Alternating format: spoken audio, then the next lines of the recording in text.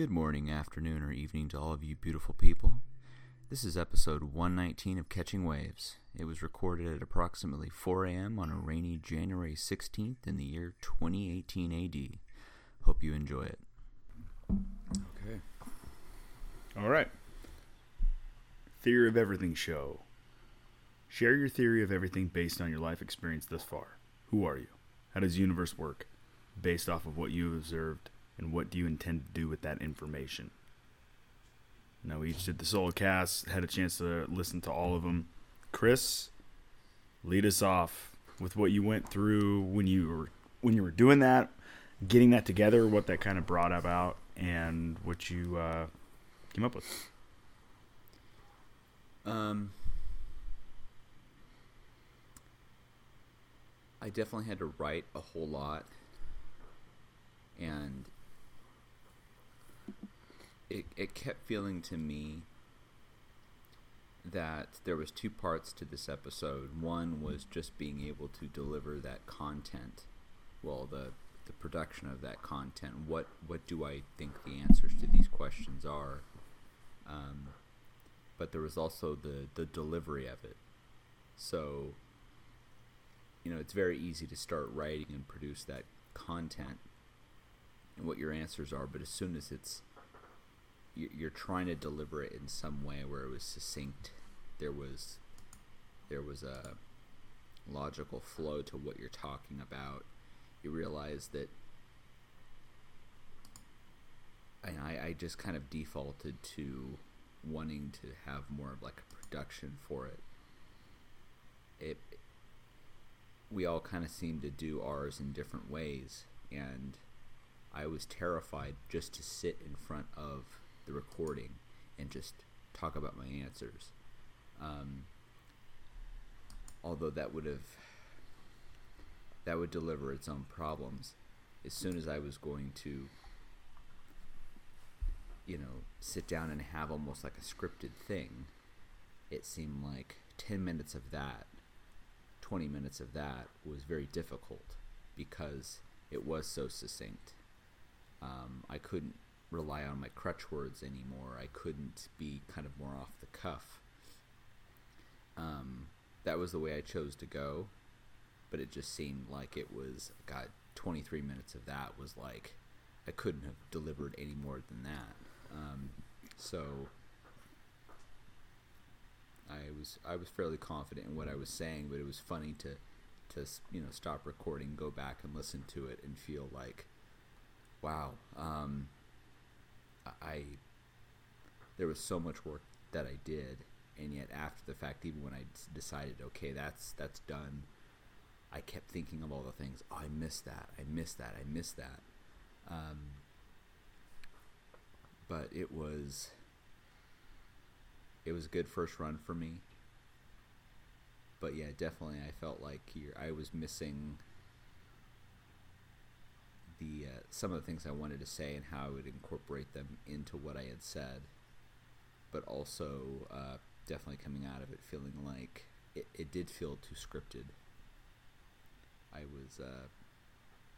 I'm excited about doing it again because I think that maybe the flow of it, the energy of it could get better. I felt like it was almost robotic, where I wasn't maybe as clear in between thoughts. So I was glad to see your guys' points of view when you guys did yours, to listen to somebody else do it. What did you guys think? Yeah, Phil, how'd it go? Or what do you feel like? Well, what do you feel like after listening to ours and kind of coming together? I feel like I am happy to have supplied the worst solo cast. And it was extremely difficult. It was extremely difficult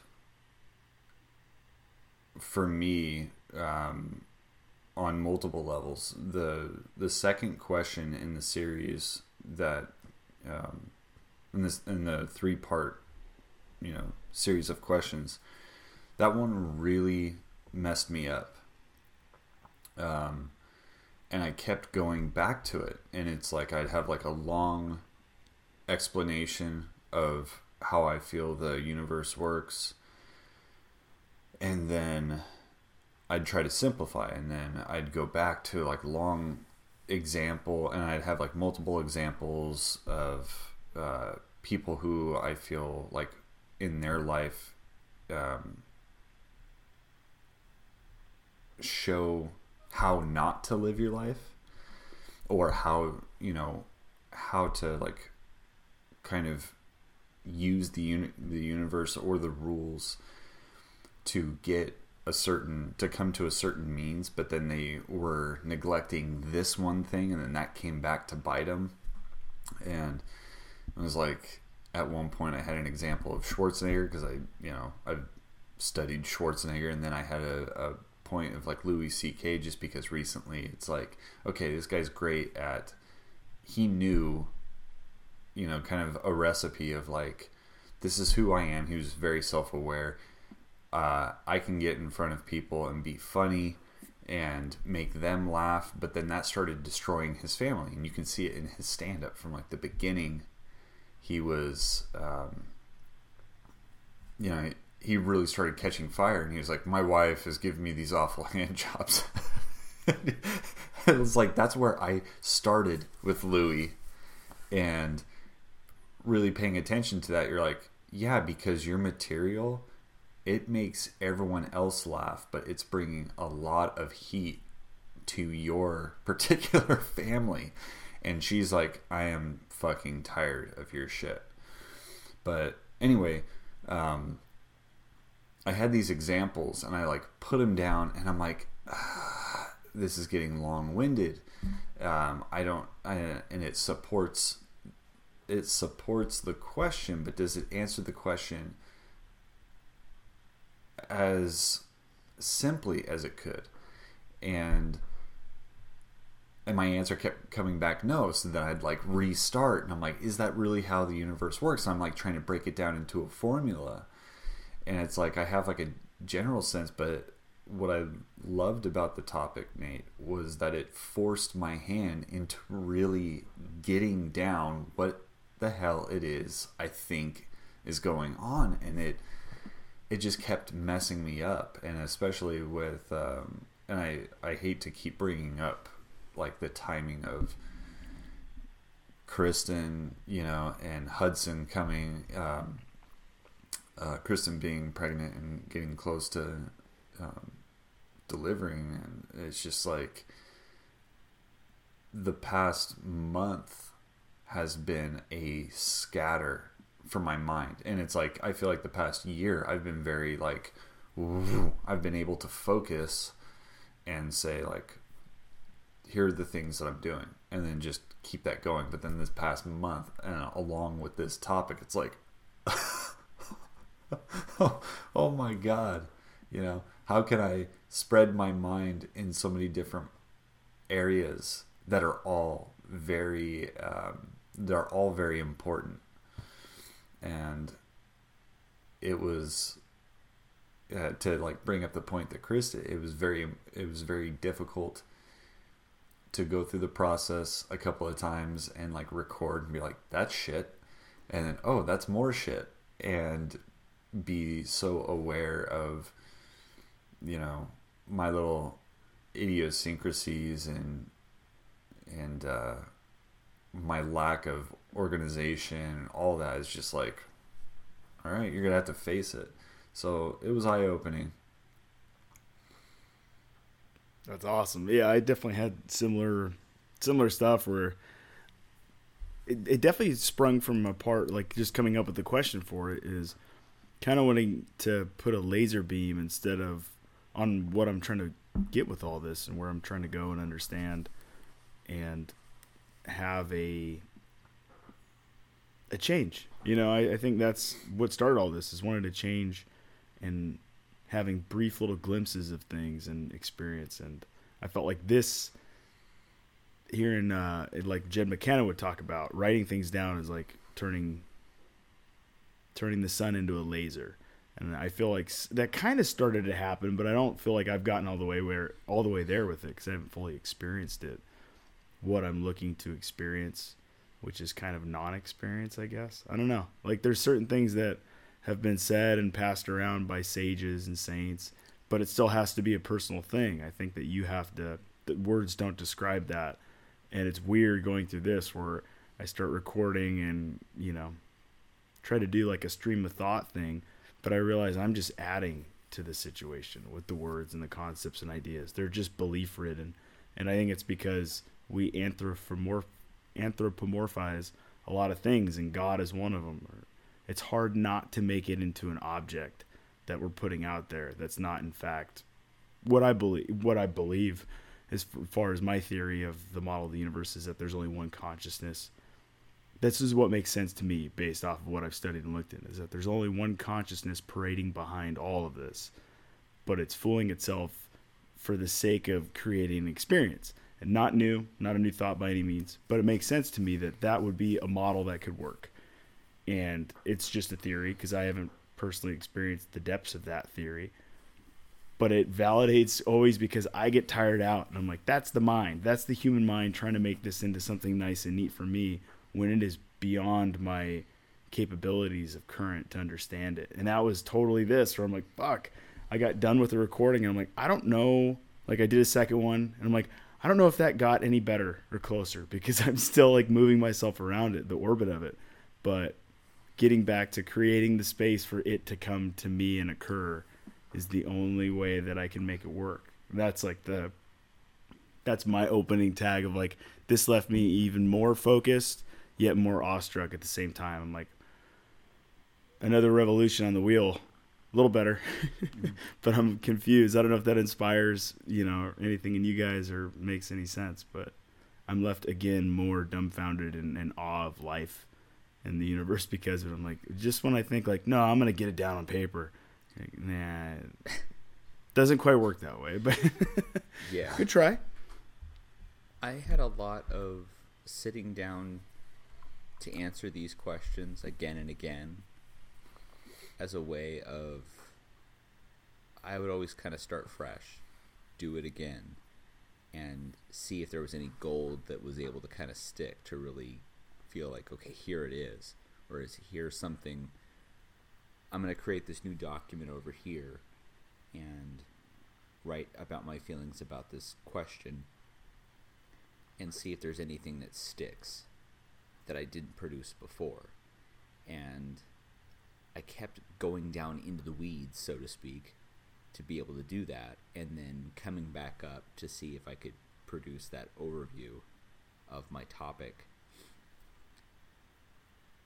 But I was going back and forth between writing again and again and producing the same damn thing and seeing if I couldn't, you know, throw it through that sifter, you know, to weed out the excess, basically, and get something very succinct. But I was still looking for those examples, those ways of explaining it that would be, I guess, worthy of this subject matter. Because I would write a lot and feel like, oh, that's redundant. I've said that before. Or is this something somebody else has said? You know, am I taking this from somebody else? So I ended up producing, once again, how many pages of stuff, of crap, it felt like, to be able to go, okay, step back from it and look, okay, what am I saying here? Because by the time it came to delivering it, it was going to be trying to find the clearest way of explaining it. Like I said, if I was just kind of going off the cuff and just rambling, I could probably speak for 2 hours, but it's like, what is that going to be something I want to listen to? So I don't know.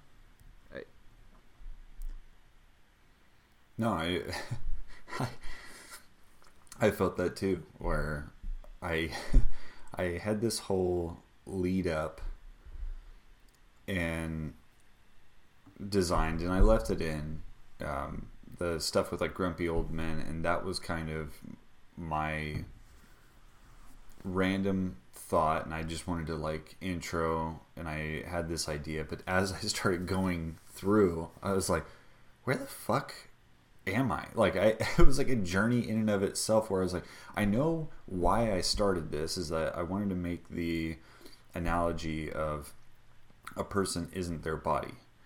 And so, and I had no idea why I started thinking of Chuck and Grumpy Old Men. And I had, in fact, like thought, it's like as soon as I started digging, I realized I'm like, oh, I have thought of Chuck, like more. And that was a great character, you know? And I was like, well, let's take that a step further. And I just decided to go with it as an analogy to express that, like, we aren't our body. And I wanted it to be entertaining and all these things. But then, like, as I started moving into it, I started losing. I'm like, what am I trying to say? And just getting it out, you see all the flaws in it. And, like, as I'm typing, I'm like, oh, this is good shit. And then I went back to it a couple days later. I'm like, does this even make the point that I'm trying to make? Or, like, what am I trying to do with this? I don't know. And so, yeah, you know, getting back to the idea of, like, the process of, like, of doing it isn't exactly the process of listening to it. And once you listen to it, you're like, what the hell are you trying to say? And are you getting there in a way that is enjoyable? You know? Well, and it's fascinating. That's it, too. I think it's that delivery. And listening to it, being the one who said it, is one thing. Being the one listening to it that wasn't, when you weren't the one who said it is another. And who knows, there might be other people not involved in this that would listen to it and go, like you said, what the fuck? Or maybe they'd be more critical than you. I don't know. Probably that's not possible. But listening to it from my perspective, it was like, I love the fact that, I have a certain amount of leniency for that because I feel like you're getting somewhere. There's a different way of explaining it that I wouldn't explain it. And I want to, there's something there. And I just kind of go along for the ride. I enjoy that. I'm glad that it's not something that I've thought of, and I hope I'm doing the same thing for my examples. But yeah, you do reach that point where you feel like you're kind of like Icarus getting too close to the sun, and your brain is going, "I'm gonna fizzle out right here," and you feel scared, like, wait, maybe this maybe this doesn't apply. But I would rather have it down there, and feel like we can't all just come together and say, do you guys kind of know where I'm getting at? I feel like this is important, but I started to fizzle out and get confused and wonder if I had, did I eat something weird last night? I don't know. But no, I liked the Chuck example, and no, I don't have this perfect understanding of what you were getting at, but it feels like there's something there. I like that. I love this idea of the way you were delivering it. You felt like yours was scripted to a certain extent, but still it felt like there was more, I don't know, there was more emotion in yours than I felt than I had with mine. But still, it's like, I never thought of it that way. I like that idea, that idea of Chuck being this enigma and feeling like, wow, I know now that there's more to be known about Chuck that I don't know. And I like that unknown at that point. He's a contradiction, and I think that's what a lot of the answers to these questions are, as opposed to just understanding completely what you are. I think you come to a place where you don't understand anything. Maybe that's the point. Yeah, listening to your guys's, it really, like, I started with Nate's just because it was the first one in Dropbox, and then I went to yours, Chris, and both of yours were refreshing because I mean, obviously, I think our our piece that we created, it speaks of our personality so much. And Nate, yours was fluid, and it felt like you had bullet points, but you were just like weaving it beautifully. Like it felt like you were having a conversation like we have right now. And listening to yours first, I was like, oh, delete. I took my file and threw it right into the trash. Like after a minute, I was like, nope, this can't be the style. And then I listened to Chris's, and I noticed that it's like, no, his is scripted, but you're using, I mean, it is just beautiful words that felt intelligent, and like you spent so much time, and I can feel that. And I'm like, mine, it just paled in comparison, but at the same time, I was like, I spent a lot of time trying to make this thing, and this is the best I could do. And then I was like, no, that's comparing. And I realized, I'm like, okay, I could do this a third time and then be influenced by both of your guys' pieces. But I think that's also something that I'm trying to work out, that it's like, be your own voice, be your own authentic voice.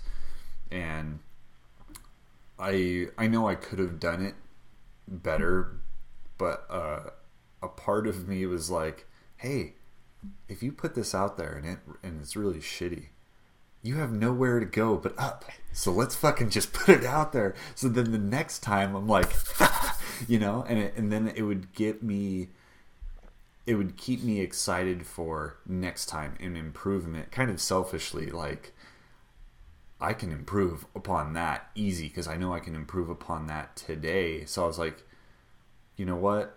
I'm exhausted. My mind is exhausted. I know I can do better, but how about we just get this ball rolling? Because this could easily go like another month of like me working on the production value and stuff. And I just like, time has been just so short, and it's like I have time, but it's all allotted to, you know, right now it's like family. And I think that's important also to like, for this time has been very important for my family, and like, you know, having us be together and enjoy, like, all right, the dynamic is going to change drastically here. And to like focus on that. So I think I look forward to the next one that we do in this format. It's been awesome. Yeah, and I think that, I mean, this is the theory of everything. The biggest questions we have, if you spend another 50 years, you know, refining these answers and the delivery of it, and then in 50 years you felt like that's perfect, which is probably still, you know, ridiculous. It merits much more than, you know, a month or two of, you know, you're not going to come away from this and feel like, no, this is perfect. This is worthy of these questions. You know, this is kind of audacious. So I think Nate, we all how did you feel about the process? I mean, you were the one who spurred it. Yeah. Well, I think, yeah, I like that, audacious, because it is totally, you know, fighter pilot, like, oh fuck it, what do you got? But I think it inherently can't happen. It's like I feel like I'm designed to be a focal point of awareness with many subsidiary focal points that keep it interesting, and it's my relativity to things that makes things fun, even if it's sometimes infuriating to me. But if I can get to that point of, you know, less of a desire for an outcome, things usually turn out pretty good. It's fine. You know, it's all learning experiences and kind of going through life, and I'm very fortunate. And I think you touched on that in yours, Phil, just how lucky I feel to have the luxury to do things like this. And then there's some days where I get out of that mode of gratitude for what is a great, great fucking life. And I want to figure these things out to advance. But I think that's a big part of it, is there's an expansion that's built into all of us. And I think that's part of the universe too. But I definitely think that it is an audacious thing, and I don't think that I think we can look back up the cable, the fiber optic cable of where we come from, so to speak, as a metaphor, but it's not like we get to understand the whole picture. It's like, nah, you just get to see your connection to things, and it is a crazy experience, I think. But I think that might be the best we can hope for. I don't know. I still want to always believe in myself and you guys and our ability to figure out more. But my current understanding, I'm like, man, when I see even just a sliver more than I get, when the bandwidth gets opened up a little bit, that's enough just to expand and understand my workings within the universe a little more. But I do have a quote that I want to share, but I don't know if this is the right time. It might be a little more. Well, if you're thinking of it, it's the right time. It's a good one, and I think it kind of, in a far more eloquent way, says what I lumber my way around. It's by a sage guy called Krishnamurti, Jiddu Krishnamurti, and he was alive in the late 1800s, and I think he passed away in 1986 or 87. But this is pretty rad. So those who are trying to seek truth will obviously be caught in illusion, and therefore truth must come to you. You cannot go after it. You cannot chase it. Because after all, what is it we all want? We want gratification. We want comfort. We want inward security, peace. And that is what we are seeking. We call it truth. We give it a name. Therefore, what we are seeking in different forms at different levels is gratification, not truth. Truth can come into being only when the desire for gratification, for security, has come to an end, which is extremely arduous. And as most of us are lazy, sluggish, we pretend to seek truth and form societies and organizations around it. So all that we can do is to be aware of our own appetites, desires, and vanities. It does not matter at what level you place them, to be aware of all of that and to be free of it, which means to be free of the self, the me. Then you do not have to seek truth. Then truth will come to you because the field is there. A mind that is quiet, undisturbed by its own agitations. Such a mind is capable of receiving. It must be negatively aware, passively aware, which again is very, very arduous because the mind wants to be something. It wants a result, an achievement. And if it has failed in one direction, it will seek success in another. That success it calls the search for truth, whereas truth is the unknown. It must be discovered from moment to moment, not in some abstraction, not in some isolated action, but every moment of our daily existence.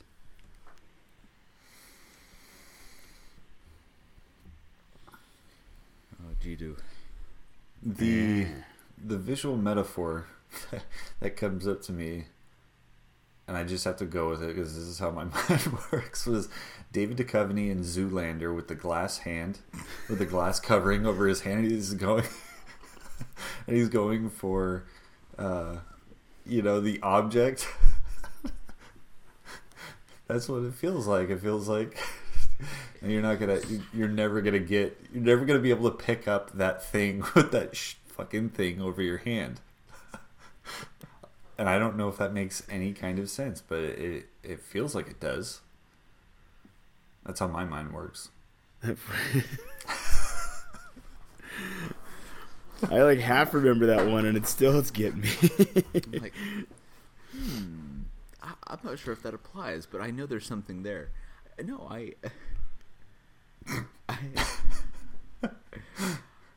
in a way, I like hearing those other examples, and you're allowing there's something to be there, and you're just trying to explore how that applies in some way. I think with myself, when I gave an example, I got to that point where I was always going, no, that's not it. I've got to find it, which is exactly what Jiddu is pretty much going, relax. It's going to come to you, and I'm probably better with other people's, what they're saying, and just trying to just assume that there's truth there. Let it come to you, But when it's your search, your journey, or I'll speak for me, when it's mine, I get to that mode where I'm flying right at the sun, you know, and I expect to grab it and say, here it is. It's like, no, you'll never do that. Don't worry about it. But you're doing fine. Just keep doing it. A good example of like putting out so much effort, and it feels retarded of me to like say this, but I think it's a prime example of like efforting in the wrong direction, knowing it's the wrong direction, and then like finally come to the point where I'm exhausted. Is I've been at work. I was put into a different department to help out during the holidays. Not these holidays, last year's holidays. And because I didn't say anything, they kept me in there because that was working out for that department. But it wasn't working out for me, and I was getting into an increasingly worse mood. I was having, just conflicts with people within that department, and going back and forth with emails, and it was just like, this sucks. Okay, these people are not grateful for my work, and I know they're working hard, but then I see like tons of room for improvement. Anyway, I'm going back and forth, and I'm just getting to a worse place inside myself. I'm not happy to go to work, blah, blah, blah, blah, blah. And I finally get to the point where it's like, I'm exhausted, both mentally and physically. And I had to write it down in my phone as a reminder. And it's like, why would I have to write it down in my phone as a fucking reminder that I'm not having a good time? This is like taking a lot of my energy. But I finally get to the point where I'm like, I need to just speak up and say, I want out of this department. So I go in, and I've made this note in my phone, and I go in, it was like probably 3 days later, I go into work, and I go up to my manager, I'm like, I want to get out of this. I want to get out of dairy, and I want to go into grocery. And he goes, okay. And I'm sitting there like, that's it? And he's like, yeah, after the holidays we'll be able to move you out. We know. Like we've seen the patterns, and we know you're unhappy, and we're removing the person who's a specialist in that department because he's not doing a good job, and that was that. And I'm like, how much crap was I going through? And I had been through that in like different workplaces before, and I'm like, this isn't the spot for me. Yet I go in and I'm like, no, I'm going to prove something by staying in here, and I take all that weight, or at least like I think I'm taking all that weight. I'm not taking on anything. I'm just making life worse for me. And I'm like, yeah, just speak up. But it took all of that energy of like going through and just being unhappy and bringing that home at times. And, it's like, why? I could have, like, after the holidays last year, I could have just been like, I want out of this department. He would have been like, okay. It's like, that sucks, man. Like, why do I have to go through a year of that crap?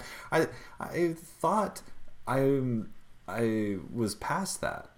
But I don't, I think everyone is doing that to a certain degree in one area of their life. It's like, why?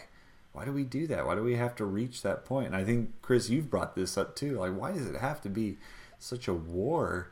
Yeah. And then you come to that realization, then it's like, oh, I just let go. Like, yeah, motherfucker, just let go. Like, it doesn't... Well, yeah, it feels like, and I talked about it in my episode as well. That was one of my moments where I really saw, I guess, and it feels like you finally just let go, and you're so terrified. It's almost like if you're asking another person, and they're like, "Oh, no, that's fine. No, you asked, and if you ask it, she'll be given to you." You're like, "Wait, what?" Yeah, I I've got road rash. I'm exhausted. I've got a migraine, and I've done all this stuff, and it took everything out of me to be able to ask this. No, that's fine. That's how it works. Like, don't worry about it. You'll do it again. But I don't want to. What if I don't want to? Oh, you can't help that. You'll do it again. And another weird byproduct is like, okay, so that was 2 weeks ago that I asked, and then he was like, yeah, okay, like after this little holiday thing, we'll get you out of there. And I was like relieved. I go into work this past weekend, and Jose, my manager, same guy that I talked to, he's like, hey, can you come here? And Edgar, a guy I was working with, who's kind of like screwing me over in certain ways, he was right there. He goes, I got to talk to you about something. I'm like, oh, okay. And it had nothing to do with Edgar like I thought it was. He goes, oh, you got a raise. I just wanted to let you know. We really appreciate your hard work. And I'm like, okay, so not only like the week that I finally decide, that I want to get out of there and I say something about it. It's like the following week, another good thing happens. And it's like, so I'm going to be doing, like, I'm going to have, once again, I'm going to have more leadership style authority, and I'm going to have less physical and mental strain. And I'm like, what? Like, that doesn't add up, but I guess it does. That it's like you just beat yourself up just to beat yourself up. Like, you just have to, I don't know, be more aware, I guess, of like what you want and then ask for it. But you got to be realistic, I guess, with what you're asking for too. Is that like, are you, hey, I want $1 million pounds of gold. Right? Yeah, well, that's not your next step, buddy. Get in line for that, and that'd be another battle as well. And I think sometimes it's like we're asking for what's right for us, what's being open for us. It's both asking and just seeing what's already there for you. It's like you had those were options that were available to you, and then you were the one that walked through that door when you asked.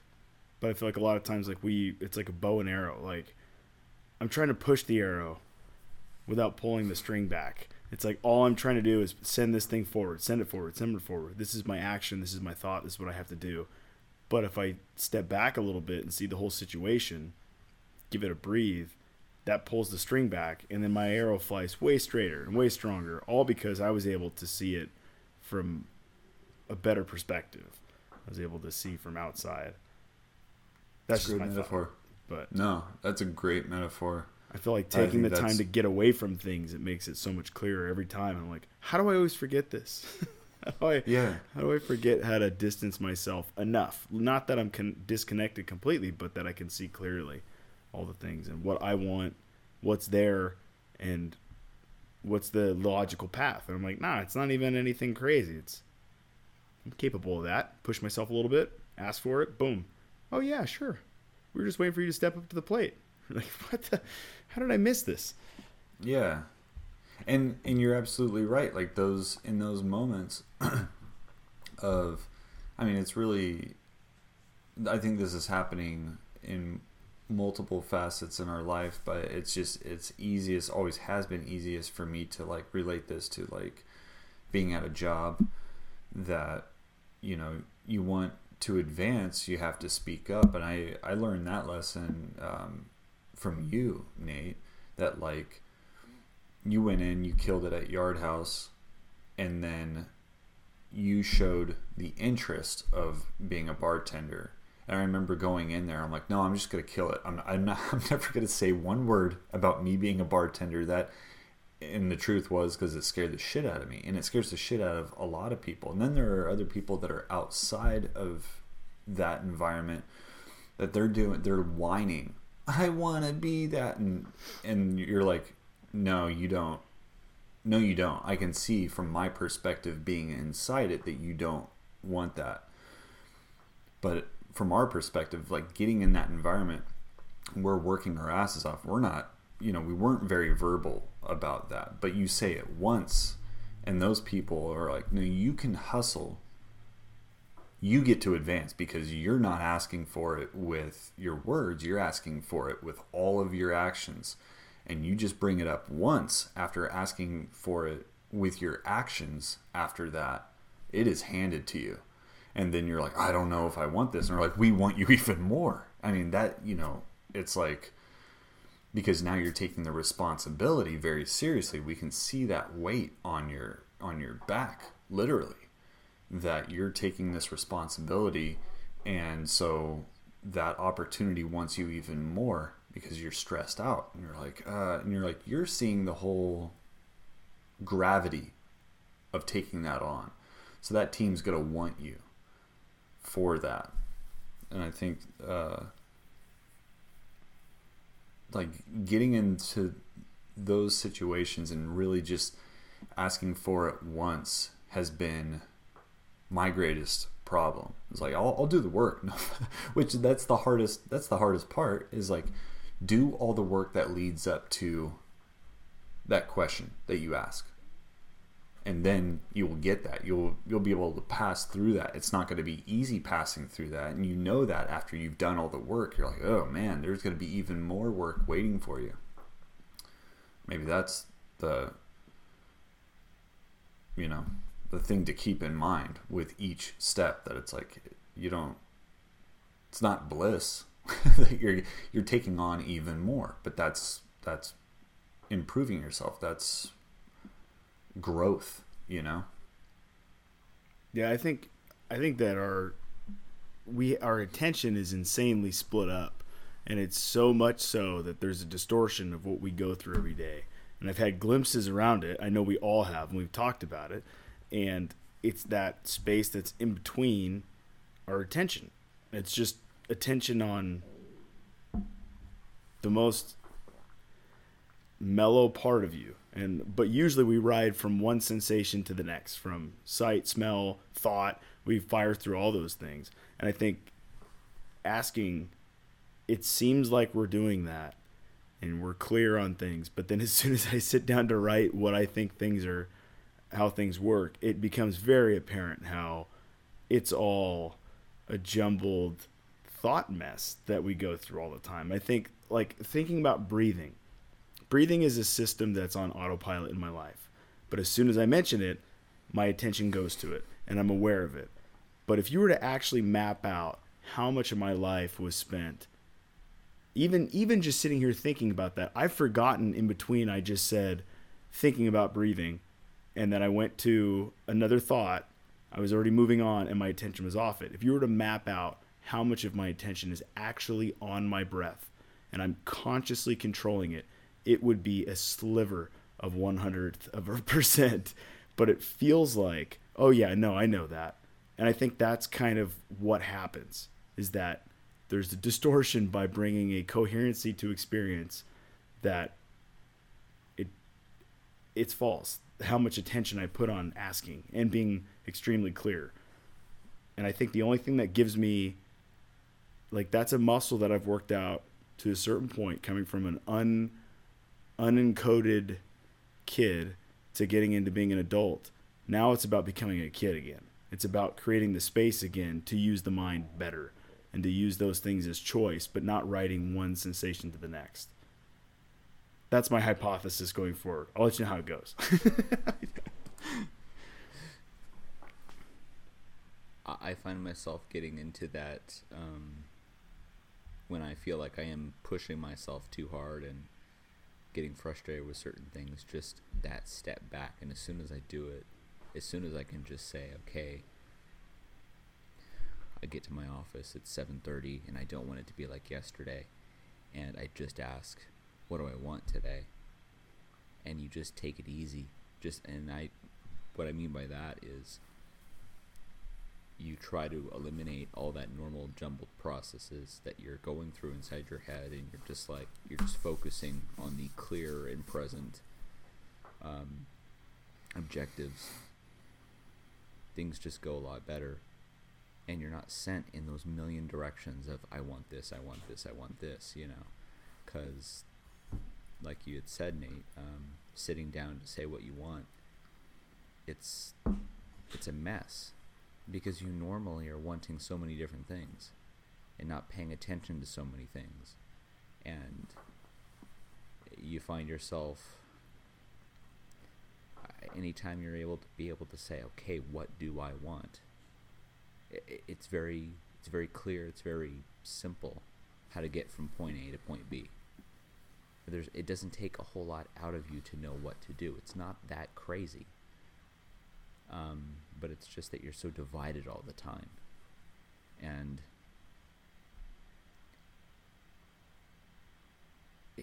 but it is funny when you bring awareness to any of this. It just seems like it simplifies it.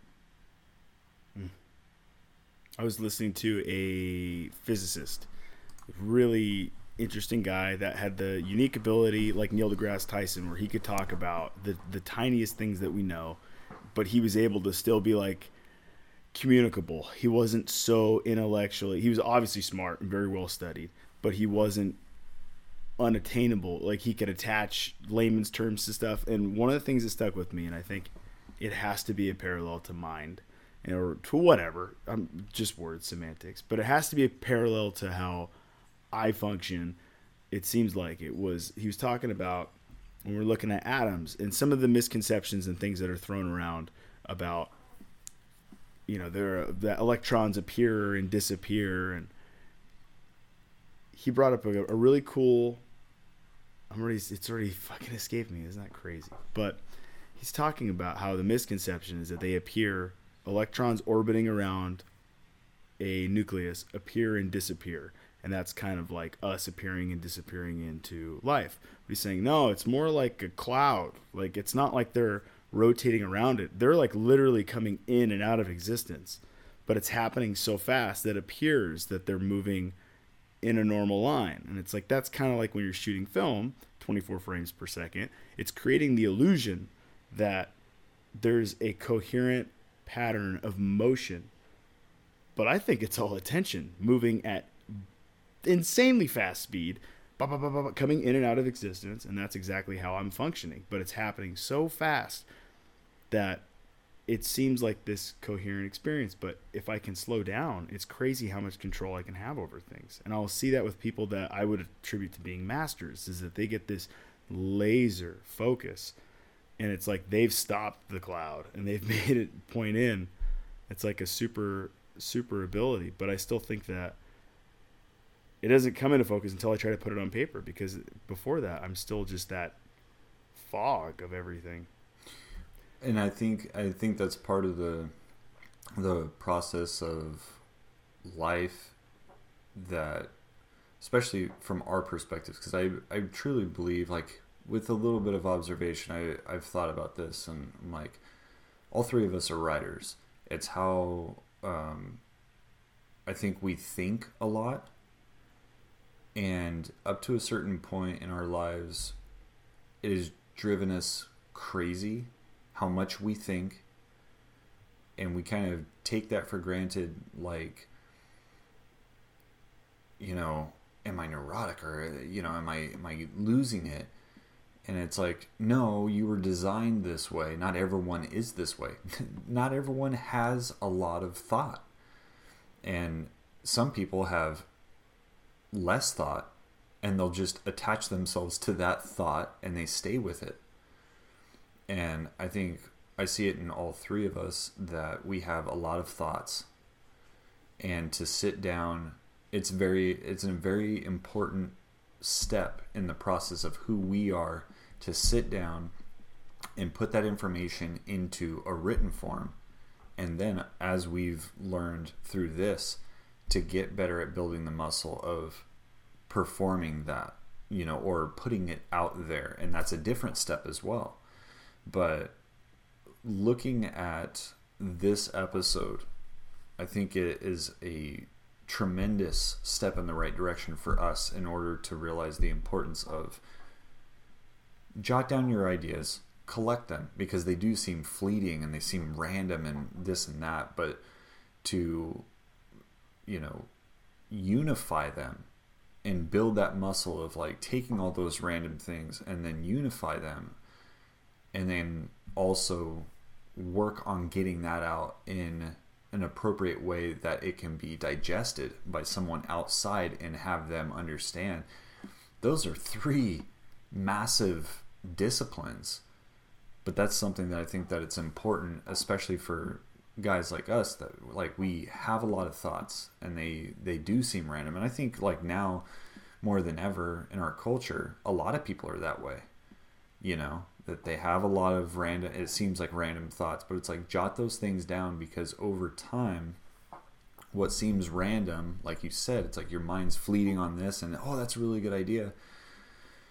You'll come back to that later, you know, like it'll be fleeting, you'll write it down and then it'll be gone. And you're like, oh man, I wanted to finish that. It's like you will, but you have to trust that process that you will get back to that in maybe a week. But the more you do it, the more I think those thoughts will unify on their own, and you will be able to start and stop on a full idea. But you have to build up that muscle, or else it continues to like be in this intro phase of, oh, that is like a random thought, and that's there's some power there that's kindling, but it's not the entire fire, you know. I like it how we've looked at our past.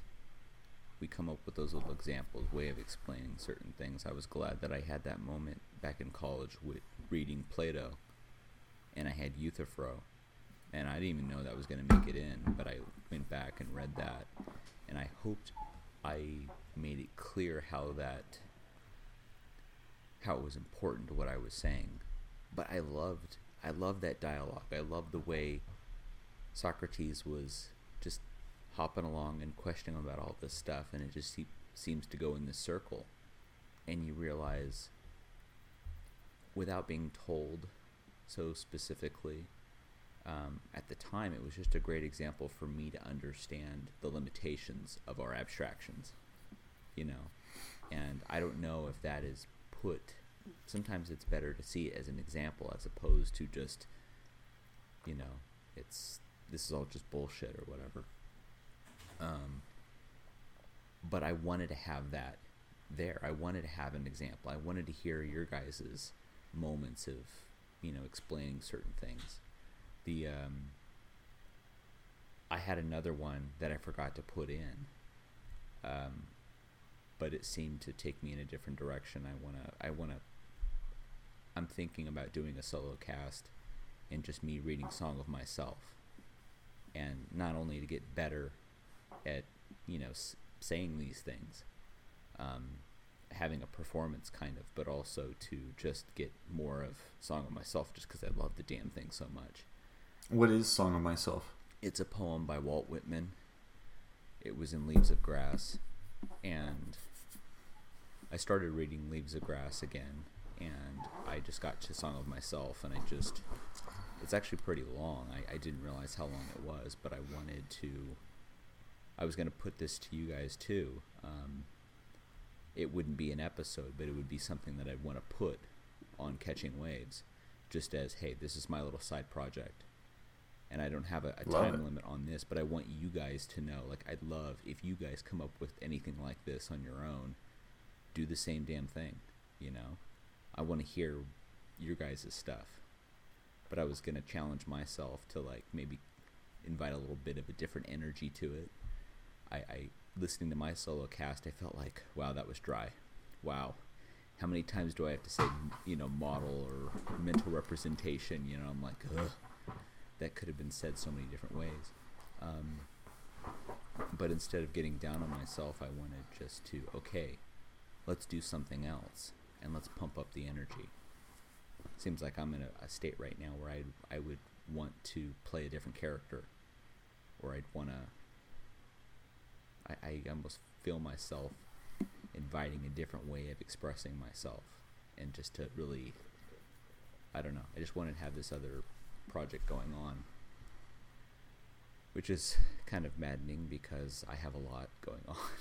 God damn it. But that's that's the amazing thing about, I think, like, getting creative is that I can't remember where I heard this, but they were like, the fear is, like, with a lot of things, you expend a certain amount of energy doing one thing and you exhaust that energy. But creation, the more you do it, the more you have the ability to do it. And so you start getting creative and you're like, well, I want to get more creative.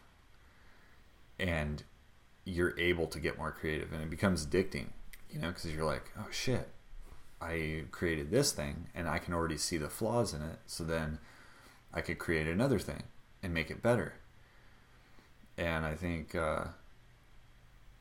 when you open yourself up to that, it's extremely addicting. It can almost be like a mental disease after a certain point, because you're like, oh, I see the flaws, and you start seeing, you know, to the point that you could never be finished with a project.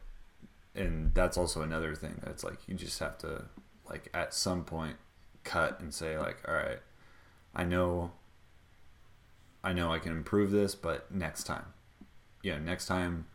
And again, like, going back to mine, I'm like, there was a selfish part where I'm like, oh, I know how this thing, I didn't fulfill this, and this could have been tightened up.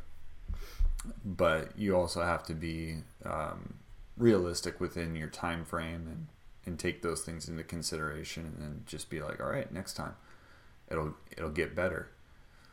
Because I already feel like although mine was the weakest of the three of ours, a vast improvement over, like, my first scripted thing with, like, the Bruce Lee, that I just felt like, oh my god, I'm nervous kind of jumping out on my own and having this, like, scripted thing. And I'm like, it's an improvement on that, which isn't saying much, but it's a step in the right direction. I want to continue to go down that. So it's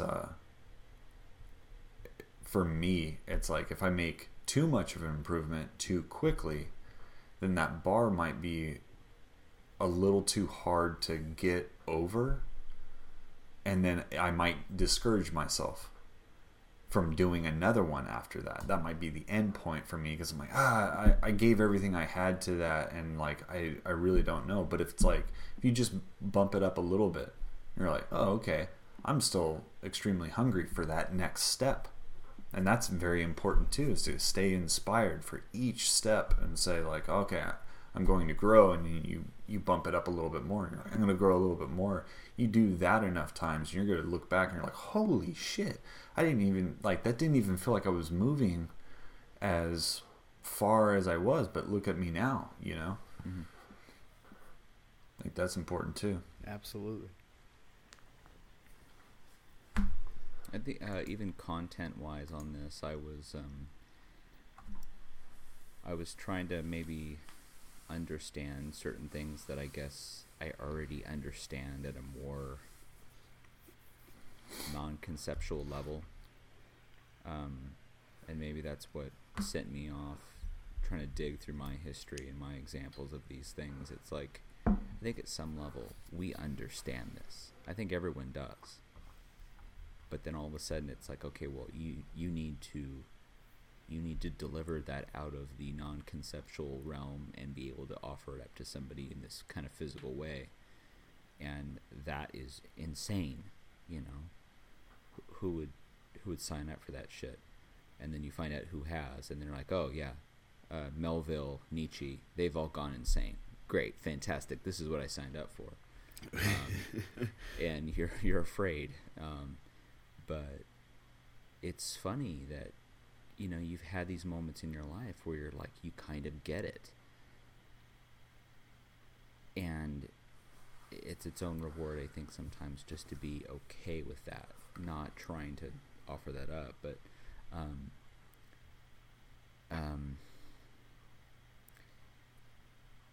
kind of speaking to having one of those moments where you feel like, you know, you're finally decided to stop punishing yourself and just ask the question, what do I want here? And it seems like the doors open immediately. You feel like you're finding one of the secrets of the universe, basically, when you're like, oh, it doesn't have to be that hard. But it does seem like it's necessary to kind of go through a lot of difficulty beforehand. The one thing I felt too, and I don't think it really made it into my solo cast the way I wanted it, was I always got to the point where I also saw that my opposition, it seemed like I was fighting something. But when the floodgates kind of fell and I felt like I could see that the other side was something of my own invention. So the thing that you're fighting, the thing that's the obstacle, the thing that you're trying to get past, whatever, it's my conception of that, which for me felt like, once I got to that point, it felt like, oh, the not me is me too, you know? And that was one of those things that allowed me, hopefully I'm explaining this well, is one of those things to, like, not objectify this other side that's against me. And that really made me feel like, oh wow, I'm the only one here, in a way. Normally I'm not set up like that. I don't think anybody is. I think normally we're all kind of set up in some way where we feel like we're a being in this world with other beings and other forces, and it's just me versus the world, me versus something. But the thing that you're versus, if anybody's going to ask you what that is, you're going to come out with a whole bunch of words and concepts for it, which is, it's yours. And being able to explain that, I think it's still kind of that conceptual thing. But when you're there and you realize, like, you're really, I don't know how to say it, when it's non-conceptual and you're seeing it directly like that, that's the type of thing where your boundaries, your defenses just fall. And you're like, you have those moments of, oh, God, yeah, I remember. That's how this place works, you know? It's moments like that where I feel like, oh yeah, the joke's on me. Sorry. Who you saying sorry to? Honk. Who you saying sorry to? I don't know. When you brought up the beginning of Karate Kid 2, what would be the end of Karate Kid 1, that has echoed for me. And again, it seems as though you're bringing that up without bringing it up, yeah. But I'm going to bring it up. Good. And that's what I need. Fear is for the weak. Miyagi. Honk. Like, I think that's it. Is that, you know, we take everything so seriously. An idea that popped up, like, as you're bringing this up again, is like, but perhaps to look at it from a different perspective, is that we've talked about, like, oh, you feel so stupid. You put in all this energy and all this, you know, stress and strain, but maybe, perhaps that is required for you to open up the door easily. Because thinking about, like, again, this is something that Nate and I have gone through, so it's easy for me to use it as a metaphor, that had we just been on the outside of that and not done the work and really not, like, shown it through our actions and just, I want that, I want that, I want that. You're like, would you ever get there? Maybe you'd wear that person down and like, here, have it. And they're like, I had no idea. You're like, yeah, I could see that from, you know, and then you bounce out. But if you are on the inside of it and you're doing all the hard work and you're like, God, and you don't ask and that builds up. And then you ask and it's really easy.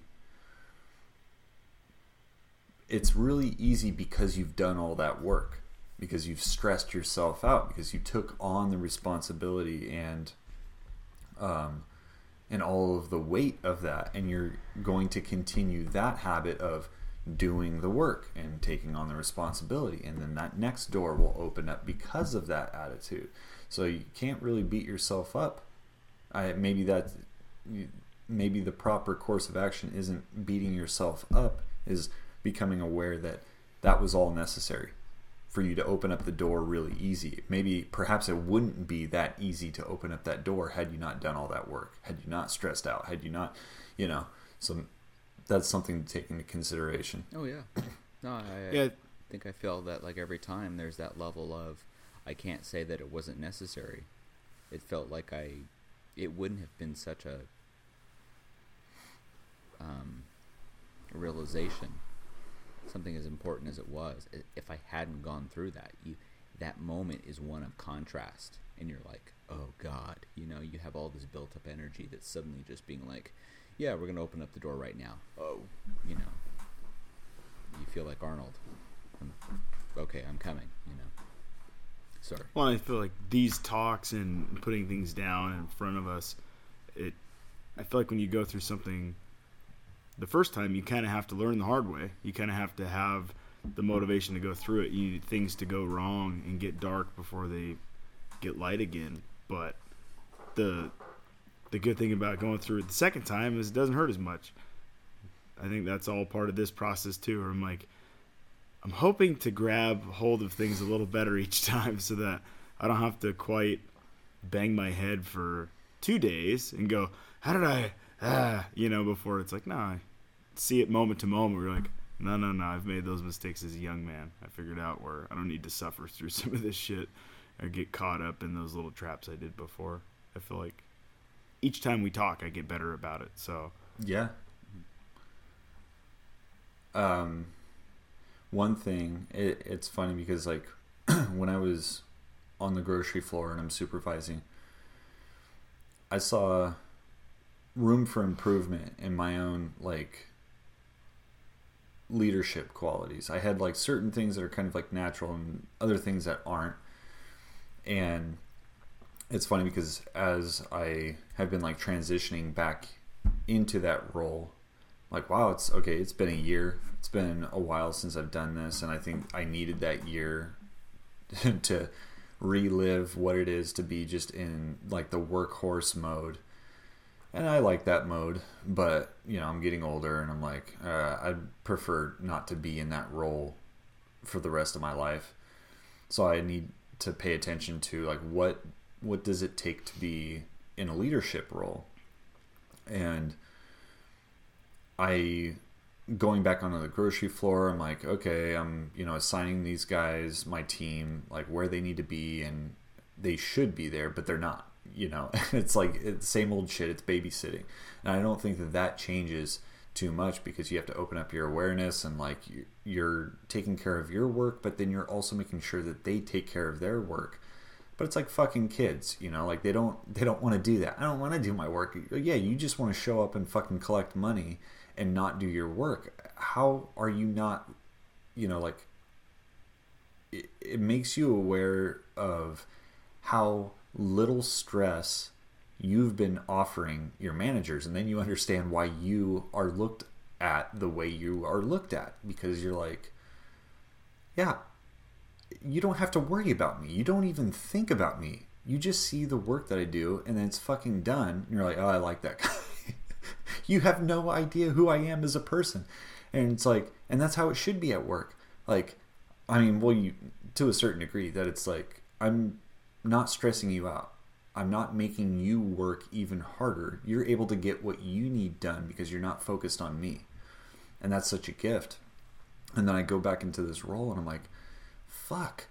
And I recently had a good conversation with Kristen, because I'm like, okay, here I am in this role again. And it's like, these fucking guys don't do their work. Like, I know what they're doing, and I know how they're slacking, and they're not even in their zone.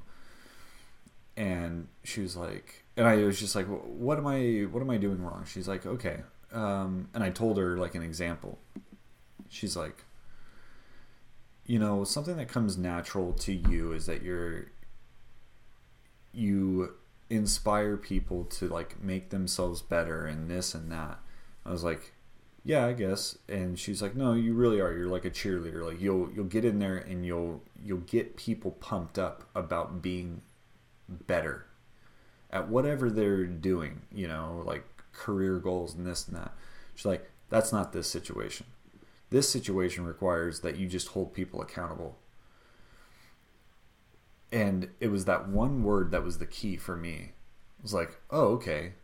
So I'm not like trying to connect with these people. She's like, no, not at all. Because if you do that, then they're going to think you're their friend. And then they're just going to probably take advantage of that even more. I'm like, oh, okay. She's like, just hold them accountable. That's all you're doing, is just holding them accountable. And for me, throughout my life, I've had situations that are extremely difficult for me to understand how to operate in. And it's usually one word that unlocks everything. It's the simplest explanation of what this whole thing is. And it was funny because the other day, I come off break and there are two guys out of their zone, in my zone, and they're just talking about bullshit. And I'm like, well, there's only 4 of us. This is a huge store. And I'm like, this is a lack of respect. This is a lot of things. And I was like, how do I deal with this situation? How do I not make it personal? And it's just like my mind, I was pissed. I'm getting kind of like emotional inside. And then I was able to just grasp on to hold them accountable. So I let go of emotion and I just go up to them like, is everything okay? They're like, yeah. And they go back to talking. And then my emotions start rising again like, oh my God, I want to hit both of you in the face. This is so disrespectful. You're not doing your fucking job is what I'm trying to lay down to you. And then I calmed down and I was like, just hold them accountable. I'm like, are you guys on the clock? Ooh. That might as well have been a slap to their face. Just me asking them if they're on the clock, and then they start scrambling like cockroaches. Oh, fuck. He means business. I've never had that power before. Like, I didn't know how to, like, align that without getting emotional, without saying all these other things, without using a laundry list of words in order to convey, I'm trying to make a point here, and this is how I'm doing it. But just knowing that one word changed my demeanor. It changed everything. And it's like, okay, I think that's how these keys work, at least for me. I mean, I remember I had flashbacks, but right after I saw the change in their demeanor and where they were supposed to be at, and realizing like, oh, I have responsibilities here I need to be aware of. And maybe they weren't. Maybe they, like, that's how they operate, and they don't mean anything bad by it. They're just distracted. But I flashed back to Dad trying to teach me how to ride a bike and my frustration, and he's giving me, a laundry list of, here, keep your foot on this pedal and I'll be right behind you. And he's like trying to build trust, and he's trying to build the mechanics of me getting on this bike and like going, and it was so frustrating. And then 2 years after I gave it up, I'm never gonna fucking ride my bike, Josh goes, get on the bike and ride. That's the objective. Like, he didn't say objective, but he was just like, no, just get on and ride. And I'm like, what? Yeah, that's what you're trying to do, right? Just get on and ride. And then he got up in the most dangerous way on a bigger bike than he could, and then he sat on this bike, and then he just went off. And that's all the direction I needed. It was like, just get on the fucking bike and ride. And it was the same thing in this situation. It's like, no, just hold them accountable. I'm like, oh, I can do that. I need to boil it down, like all these things in life. I need to boil it down to like, what is it that you're trying to achieve? What's the one word that is going to unlock that in your mind? And then just that. Because then that will take the sun and turn it into a laser, I think that boils down to what I was hoping to get out of this, where we can talk, and talking is great because it helps get things out. But just like that, accountability, that it's that one technique that unlocks the ability and the experience, then we will talk forever about it, because there's a million ways to describe what was going down in that moment, but it was that one technique that unlocked it. It's like, what are those vital techniques that we can develop? And we're doing it right now just by communicating better. We're getting better at all those things. I want to keep trying to uncover those to get a little more refined out of everything that we're going for. Yeah. Well, you bring it under the microscope, and you're able to see what I saw Kristen do for you, which is what other people are great at. Some people much better than others, but just being an outside observer, you have some distance, you have some objectivity. But when you have someone like that knows you, that's good at it too, it's like, no, this is what you want. You're unclear. You're scattered. You don't know exactly what you want. You may know that you want accountability, but you'd say it differently. Plus, you're also thinking all these other things, but you're so frustrated trying to figure it all out. But then all of a sudden someone comes in and they're trying to boil it down to one succinct idea. You want this. And as soon as you have that one word that just explains it, you let go. You're no longer in this world of, how do I do this? And I don't even know what I want. You have all this crap and it's so vague. But then suddenly it's accountability. And you're like, boom. That's it. Like that's the key that unlocks that whole massive amount of energy that's kind of fighting with itself. And you go in there and then you realize you have those moments of, it's simple again. And you're able to convey what you need, and it's just like, wow, well, that was much easier than I thought it was, than what I was making it out to be. I was in this place of, being very unclear about it, and maybe delivering a whole massive amount of energy towards it, which is draining.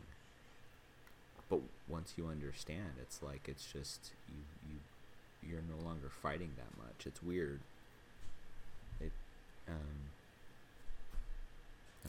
I went down a rabbit hole a couple years back of what is entertainment. That was the question on my mind, because I wanted to become a better writer, and it's like, okay, if the main goal, if you take the objective, like being a filmmaker or storyteller, if you take that away from your like selfish needs, and then you're like, I want to give something, then it leads to the question, like, what is good entertainment?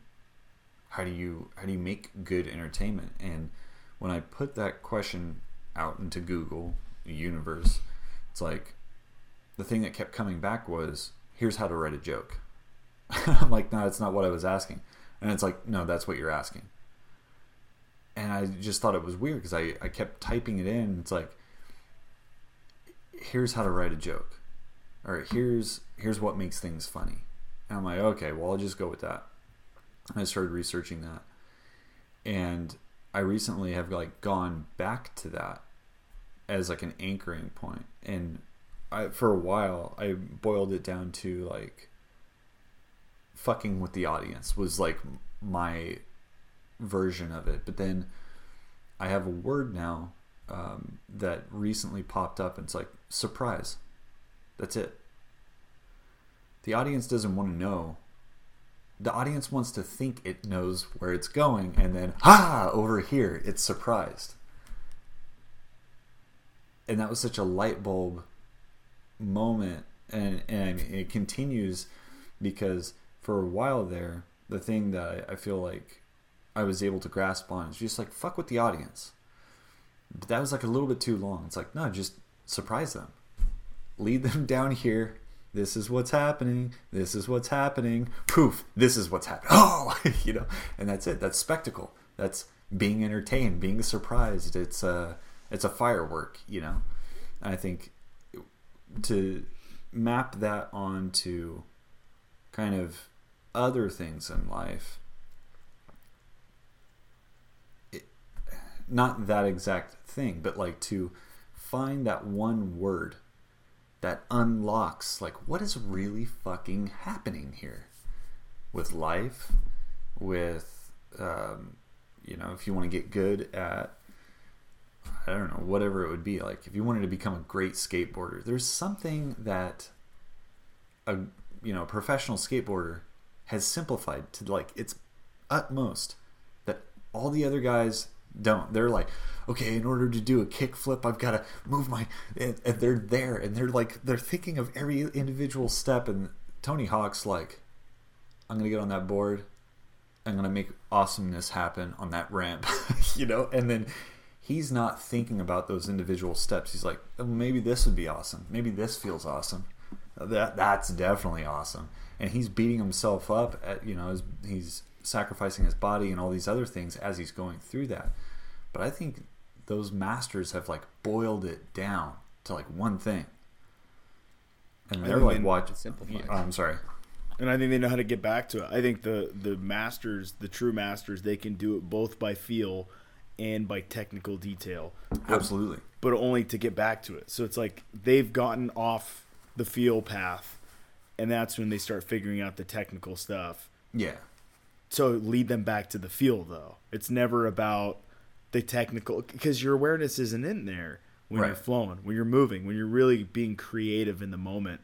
Your awareness is not on technical. It'll be on, at most, it'll be on very specific boom, boom, boom, boom, boom. But you're all in the flow of it. But and that's a good point too. Is that you need both, absolutely. And you have to understand how you operate. Maybe there are people out there, I'm speaking from my own perspective, that I need the simple key first. And then that unlocks everything else. And then it's at that point where I've failed in the past that it's like, I get really like confident, maybe overconfident in just, oh, I have the key, fuck you. And don't fix it if the machine's not broken. And it's like, no. Now it's time to dial in technique after that. Like once I do that, that's my process, is that, okay, get the master key. You unlock the ability to do it. Now go back through, make tapes, hammer it, look at your individual moves after that. Is that the best way to do it? Or could you shave a second off here? Or could you make that, whatever skateboard move, massive 360 or whatever, like, could you make that a little bit more beautiful if you tucked your head to the left or to the right, or like duck down?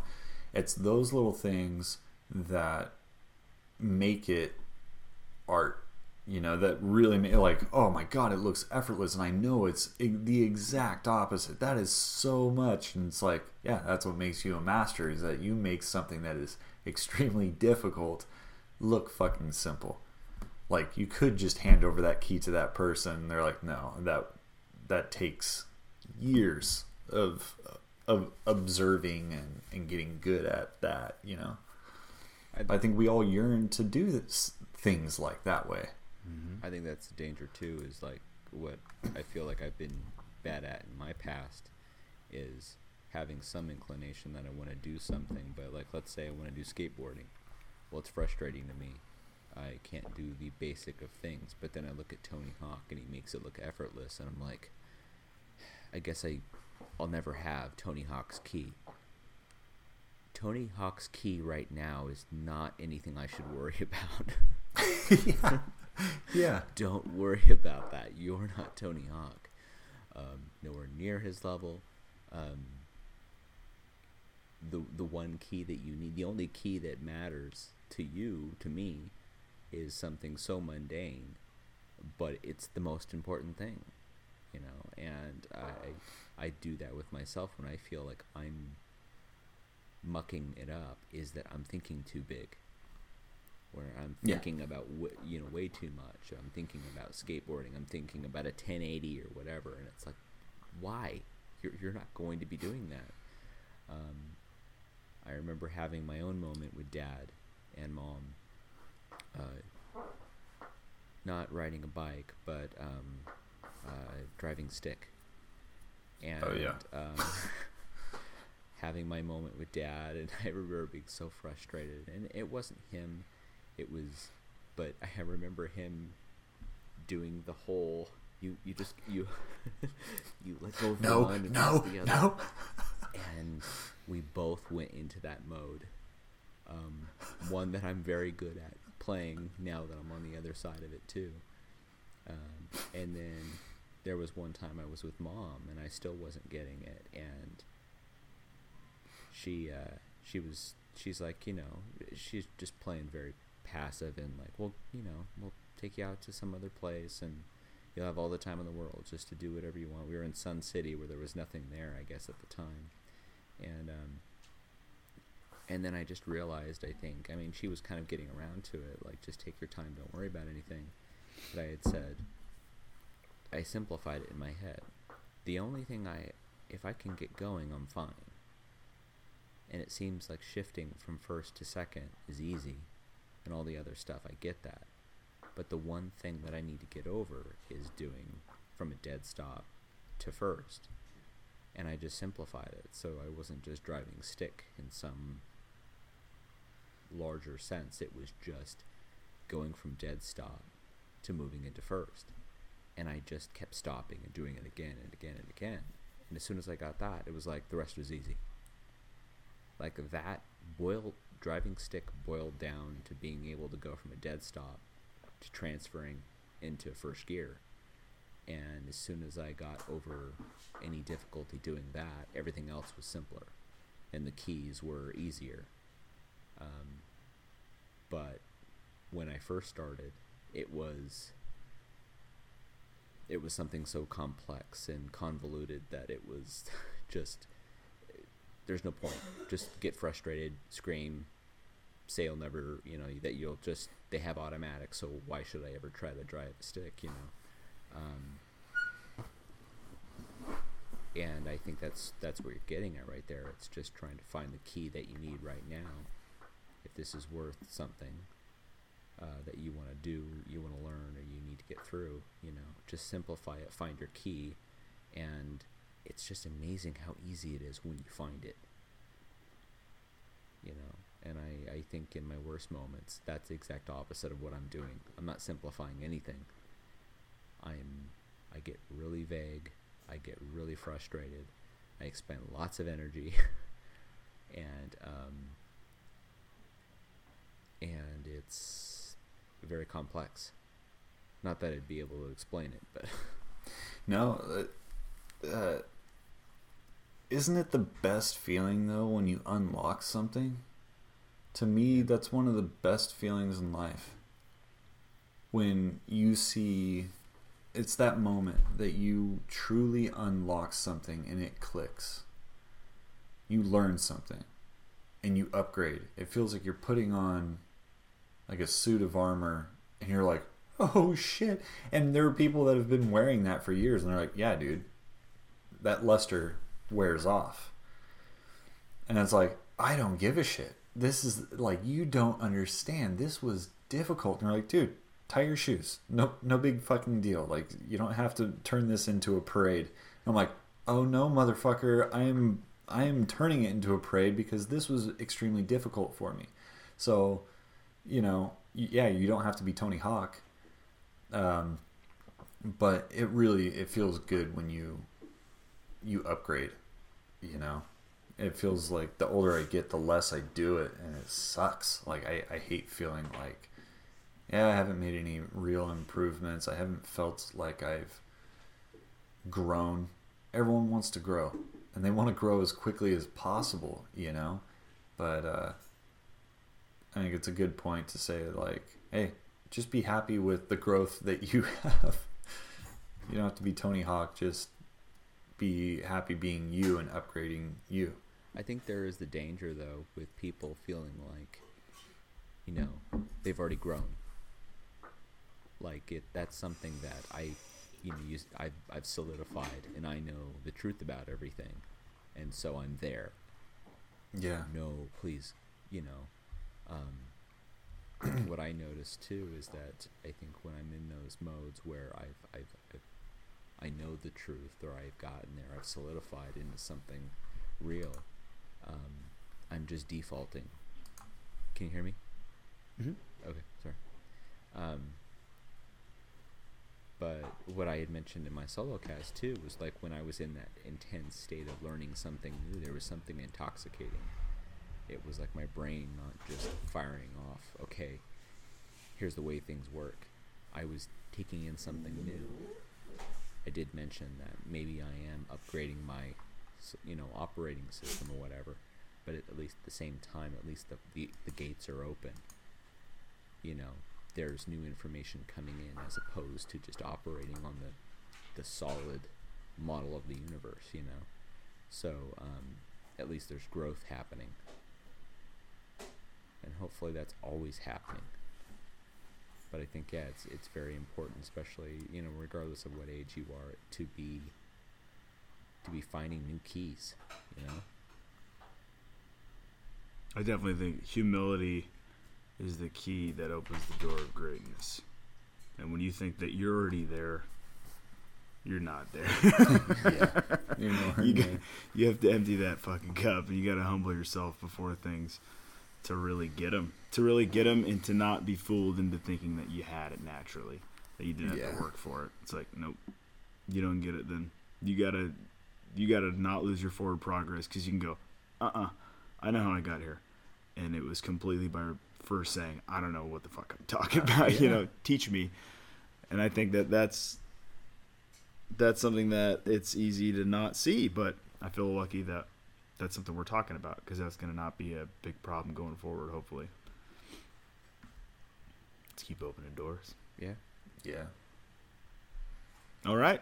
Well, thanks, guys. Thank you. That was a great one, and I look forward to our next. On that note, I've talked to both of you now about the next. I was just talking to Chris, so I'm going to repeat what I already said.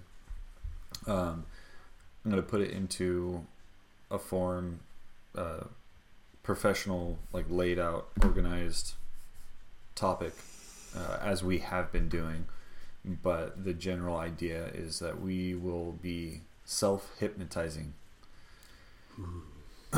So we are going to be, I feel like it's a natural progression of like Chris's topic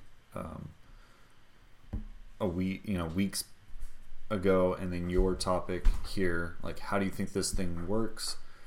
And then I want in this to really start working on our programming, of like looking at it like, okay, we are in this vessel and we are operating this way, and we've done a lot of digging on here are our shortcomings, and we're aware of them, and which is great. That's the first step, is like becoming aware. Okay, here are my problems, here are the things that like I tend to do, this is how I operate. We've done a lot of like self-reflection. Now this is going to be an action based assignment where we are going to put either binaural beats or isochronic tones behind a track that we design for ourselves. You're going to be using your own voice, recording it, and then layering those two, and then maybe some of the strengths that you have, you're going to make even stronger, and you're going to reaffirm those things. And then the things that you need improvement on, you're going to affirm that is what you are now, that you have these capabilities already. And the format can be any length of time. Kristen, she has been like listening to hypnosis tracks, and like you go into hypnosis kind of like maybe it works, maybe it doesn't, and they say that like 95% of the population can be hypnotized. I'm part of that percentage, because I've had nights now with her tracks that I cannot go to sleep, and I put these things on and I last about 2 minutes before I'm passed out. I've never had this kind of like control over just being able to go to sleep. And one of them is like, it's called deepening ear hypnosis. And man, you turn it on, it's like, boom, you're out. I don't care what is going through your mind. This thing just, if you follow the steps, and it's almost impossible not to. But anyway, I'll put those up on Dropbox. I'll put one as an example so you can kind of get what is happening. And I think it was the deepening hypnosis one that goes for probably like 4 minutes in the beginning, and I'm gonna like copy and paste exactly what she says, because that gets you into the hypnosis really nicely. And then it's like everything after that I'm just going to tailor to things that I want to improve or things that, you know, I'd like to strengthen. But I want to do this, and then for a certain amount of time, I don't know how long just yet, how long we should. I'd like to talk to you guys and get an idea of how long do you think that we should do this before we like get back together and share our experience to see if it is having an effect. Because like looking at some of the videos of these women that have like gone through childbirth, which is the most intense thing I think a human being, one of the most intense things that a human being can go through, and seeing their results after doing this for a certain amount of time is like, what? It's pretty incredible. So I think there's something to it, and I'd like us to go through and start rewiring ourselves, see if it works. That sounds awesome. Cool. Yeah, I would just hearing it. I think a number that was popping in my head would be at least like 10 sessions, like 2 weeks, 5 days a week. Okay. That would seem like I would want at least like that to really get at least 5, but I would be down to just do at least 10 too. Get a good amount in and feel like we're coming out of it with a good reflection. Well, I also think I think at this point it's up to you, Phil. I mean, Yeah, definitely. Within about 10 days, you might have a different situation on your hands. I'm gone for a week Saturday, so we're taking a trip, and I think Hudson's due a couple days after that. So whatever works, but I'd like to be able to develop mine for we need time to be able to develop it, and then also to really apply it to certain programming, you know. Yeah. So. Yeah, I've gotten to the point recently where I am super guarded with the information now that I'm subjecting myself to. Just, I don't know if it's out of paranoia or whatever, but it just, like, I started seeing patterns, and I'm like, holy crap, okay, you know, this is coming from this, and this was years and years ago. Wow. Okay, this stuff, there's something to it, you know. You think you're just listening to a song that you like, but then it starts messing with you a little bit.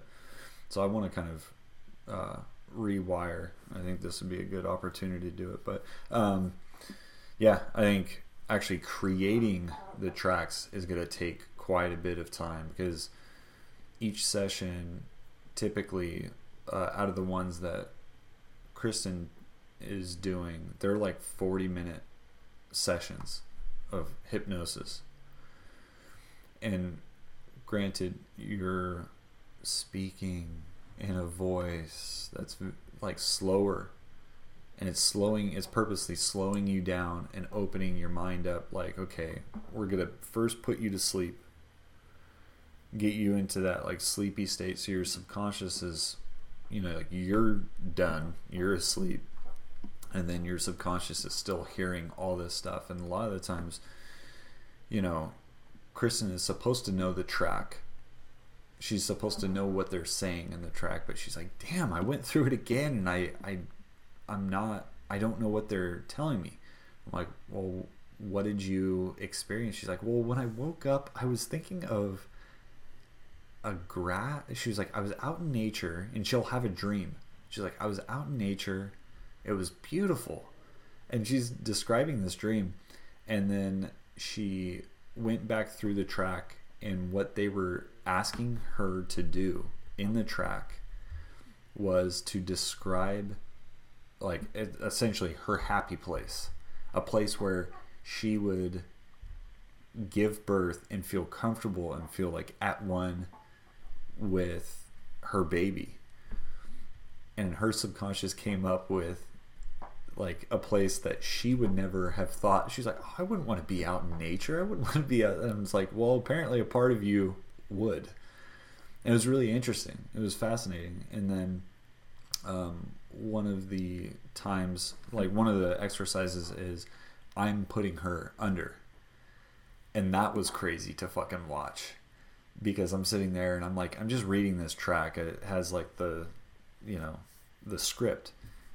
And so they have you do kind of like some funny things, and it's like put your hand on her forehead, and she's like cracking up as I'm doing this. I'm like, deeper and deeper you are falling into hypnosis. We're going through this, and she's laughing. But it was funny because like as we got into the script and we started, you know, everyone's kind of a little bit different. Sometimes I guess people like they respond a little bit more favorably to like touch. For us, that felt weird. Her shoulder wasn't like, there was like a command where I put my hand on her shoulder, and she's like, that's not bad. But we were going through, and she's laughing, and then she's very aware, and then all of a sudden it was like it was so quick. She's like, this isn't, you know, kind of like she's in her own head. She's like, this isn't working. She's laughing at me and like what I'm saying and how I'm saying it, and they're giving you prompts. But then all of a sudden, her breathing goes from like she's chuckling, she's very aware, to boom. And I'm like, is she fucking with me? And then I know she's not fucking with me, and her breathing was getting steady. And I'm like, okay, that's weird. And then they have you go through this, and then they have you count them up. So like they count you down like 3, 2, 1. And then her like breathing, she was like out, and I could tell. I'm like, whoa, you're not out like you're drifting off. You're like, boom, you're gone. You're into the deepest part of your subconscious. So like you're steady breathing, like you've been sleeping for an hour and a half, which was weird to watch. And then in the script, they have you count them back. So it's like, okay, when I get to 1, you will arise and you'll have more energy and be alert and aware. And I did this, and then I like read through the script and I said it, and she still didn't come back. And I was like, oh, okay, well, you know, I guess it's all up to the eye of the beholder or whatever, you know. And I'm like, I'm looking at the script, and then all of a sudden she goes, I hear her breathing steady, and then she's like, did that even work? I was like, what? And she was like wide awake. She's like, I was out, but I have no idea. How long was I out? I'm like, are you fucking with me right now? She's like, did you actually count me up? I was like, yeah. And it'd been like 30 seconds, but she was like wide awake. And I'm like, that is the weirdest fucking shit I have ever experienced, to like look at it from this side, where I saw her go out, deep sleep, boom, she was out, and then, why am I awake? God, I feel like I slept, you know, 8 hours. And I'm like, okay, there's some serious control here, and I want to do that to me. I want to get this going. I want to feed some good stuff into me and prove myself, you know. Yeah, let's do this. Cool. No, I'm interested. Yeah. Okay, so that'll be the next one, and 120. 120. So I'm excited for that. Awesome.